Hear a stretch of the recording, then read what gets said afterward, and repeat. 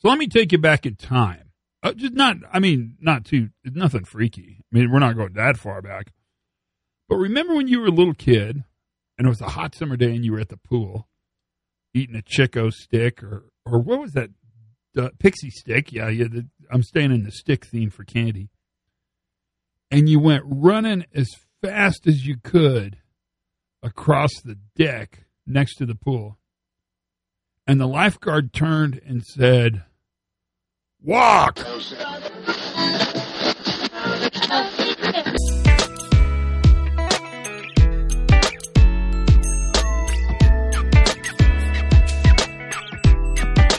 Hey, everybody, Todd Conklin, Pre-Accident Investigation Safety Moment.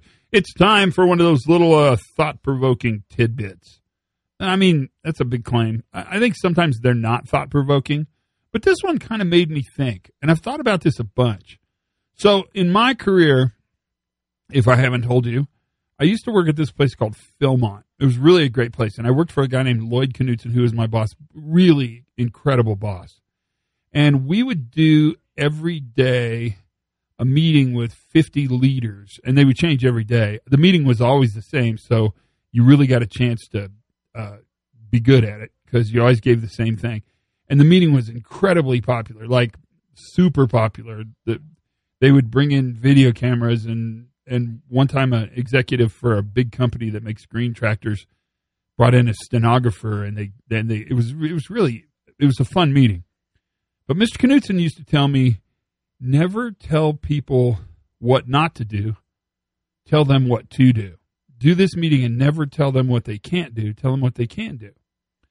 And that's really the point of this safety moment. And the idea, if you're running across the pool deck or an ice rink or across the street, it's really interesting to think that the parent or the lifeguard or the person in charge would not tell you don't run.